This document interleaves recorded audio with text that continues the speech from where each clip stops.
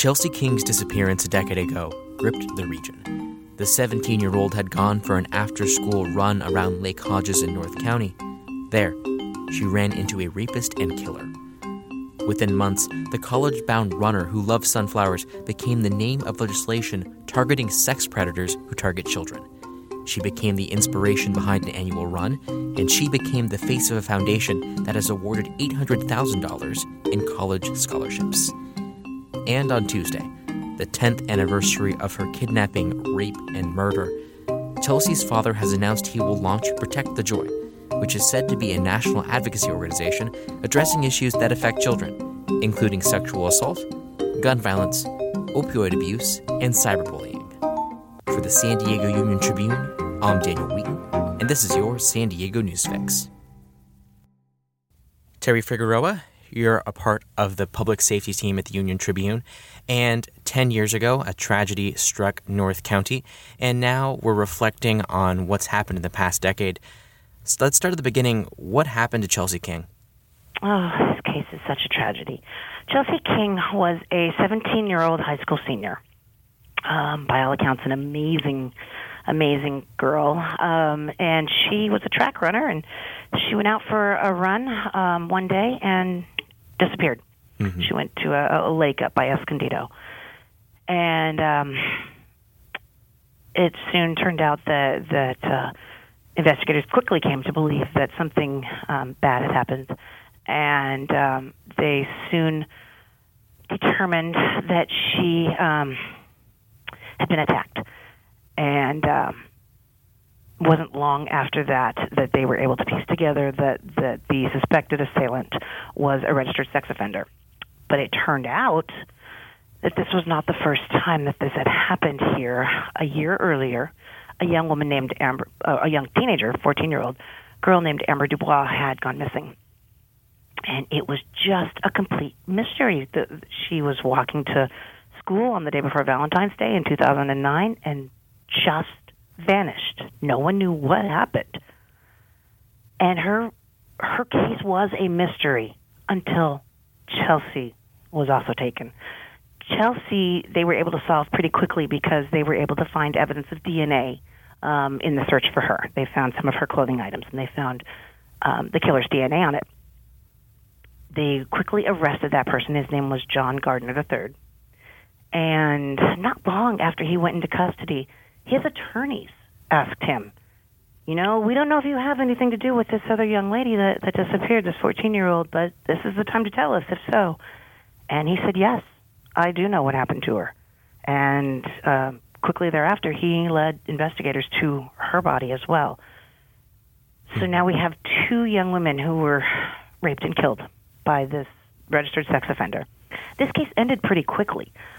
He ultimately was able to take a plea deal where he pleaded guilty to 2 counts of murder and rape in exchange for life without the possibility of parole. And he was also pleaded guilty to a third case on that same trail where Chelsea had gone missing around Lake Hodges.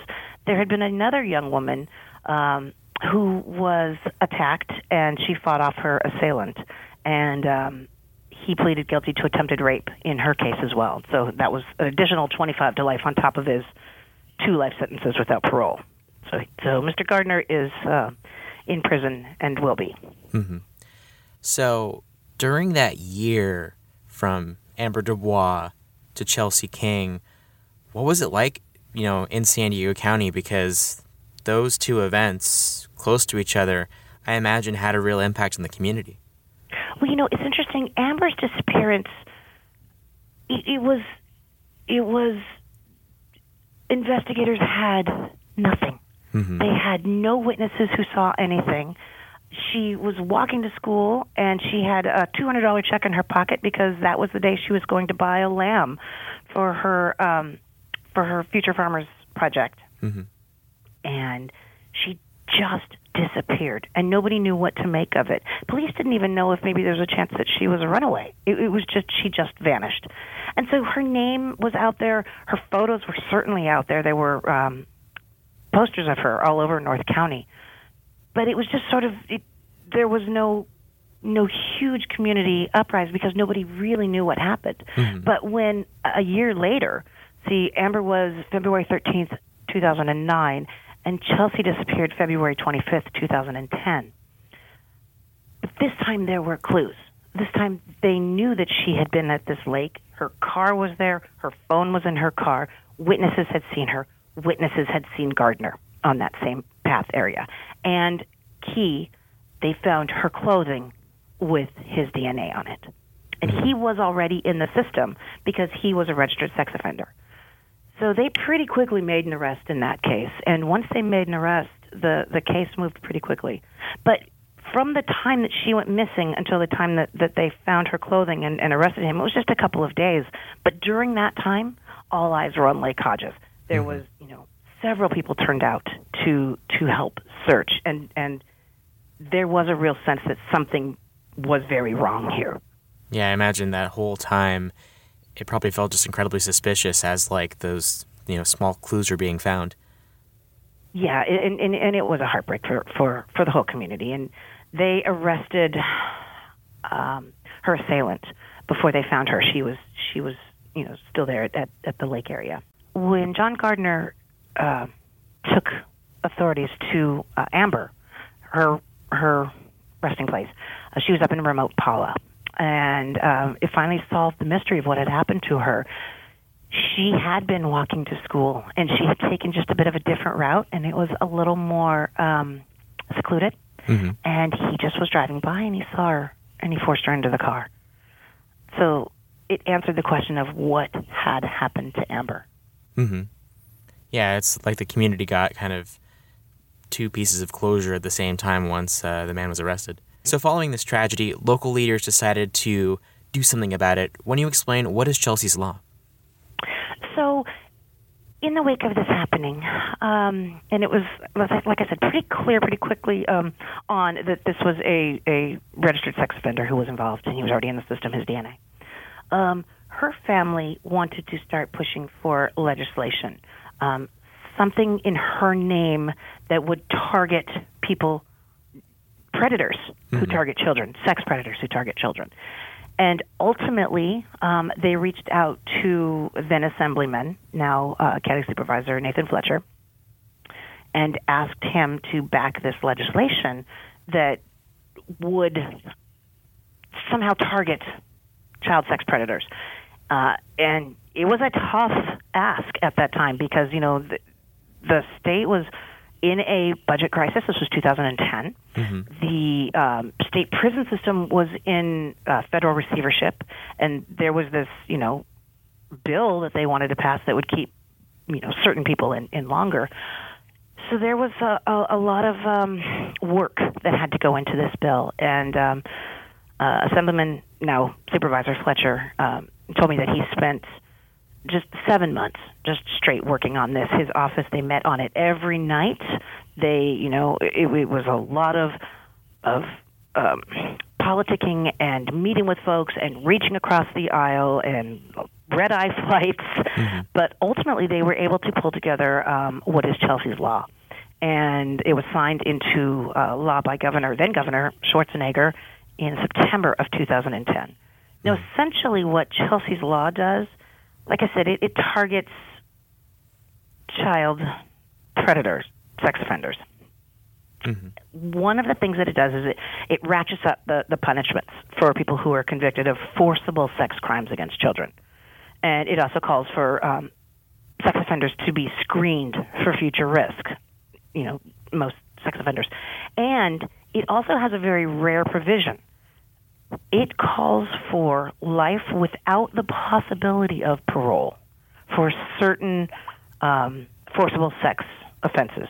The most serious, of course.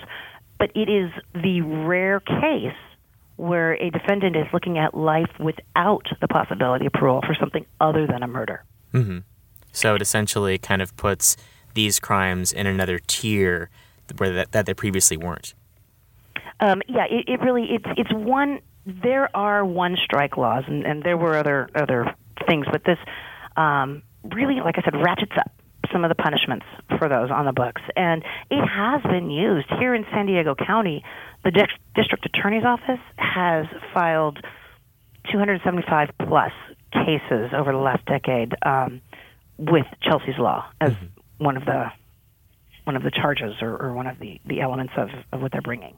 And it is, and the chief of the Sex Crimes and Human Trafficking Unit told me, it is the law that they use it in cases where it's super serious and the defendant is, deserving of the most severe punishments. And from the perspective of prosecutors and elected officials, would they say that this law is a success? Well, they certainly used it. In speaking with Brent King, who's Chelsea's father, and he was certainly one of the main advocates for the law for his daughter. He said that the state has so far charged about 2,500 defendants using this law. So it is certainly something that has been used and made its way into the court. So it's been a decade since these tragic events. Where does Chelsea's family now stand? Because it's clear that they were more, active in trying to make a political change following this tragedy.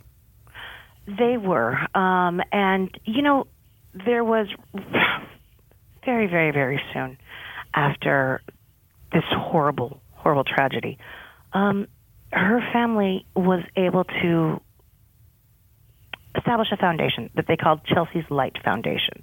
And the idea was to, raise money for college scholarships, and they've raised over $800,000, or roughly $800,000 in college scholarships over the last decade. They've awarded that much to San Diego County students. There was also some of the fundraisers that would go along with that was something that was called Finish Chelsea's Run. And that actually started really as a small, right after this happened back in 2010, a group of folks, they were going to get together and they were going to finish Chelsea's Run. And organizers expected, several dozen people would show up, but more than 3,000 people showed up.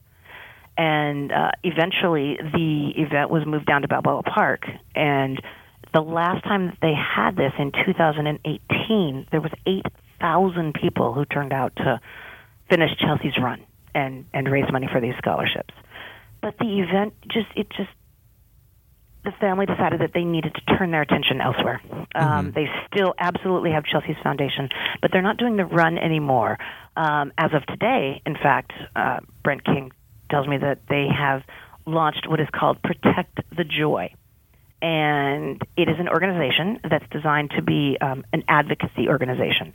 Think like Sierra Club or AARP, where they advocate, in this case, they advocate on issues that affect children, whether those issues be sexual violence or gun violence or opioid addiction or bullying. Those are some of the types of issues that they will lobby for legislation to address issues that affect and harm children. And is this organization meant to be just focused in California, or will it be national? This is actually a national plan. This is a national organization that they have created. And since the announcement, do they have any short-term goals of membership or fundraising? So what they're doing is this would be a membership organization where membership would be $10 a month, and that would help with the advocacy, help to fund the advocacy that they'd like to do. And Brent King told me that for him, when he saw the kids he told me this a couple of years ago, when the shooting happened in Parkland, Florida, and he saw those students really getting out there, really using their voices and advocating, he just thought that was remarkable. Yeah, that does seem like recently youth activism has really kind of gotten more attention and more traction than it has in the past. It certainly has, and this Protect the Joy is an organization that is designed to advocate for legislation that will benefit children. I would say that this case, Chelsea and Amber's case, really affected the community, and people do remember those horrible days in after Chelsea went missing and after Amber was found. It really did affect this community. Mm-hmm. Yeah, I can't imagine the terror that parents must have felt, and children, of course, during that time. Yeah, it is the scariest thing, the stranger in the bushes. Yeah, and it still remains such a heartbreaking case. And even now, you know, their names are still part of San Diego County forever. If you're driving out by the safari park, you'll see that there's a Amber Dubois Memorial Highway. And if you're driving across the bridge on the Interstate 15 over Lake Hodges, Chelsea's name is on that bridge. Mm-hmm. All right.